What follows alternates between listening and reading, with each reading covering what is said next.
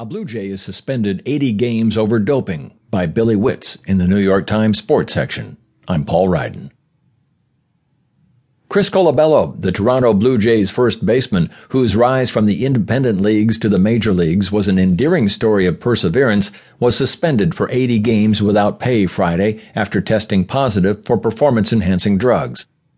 Colabello, 32, tested positive for dihydrochlormethyltestosterone, a steroid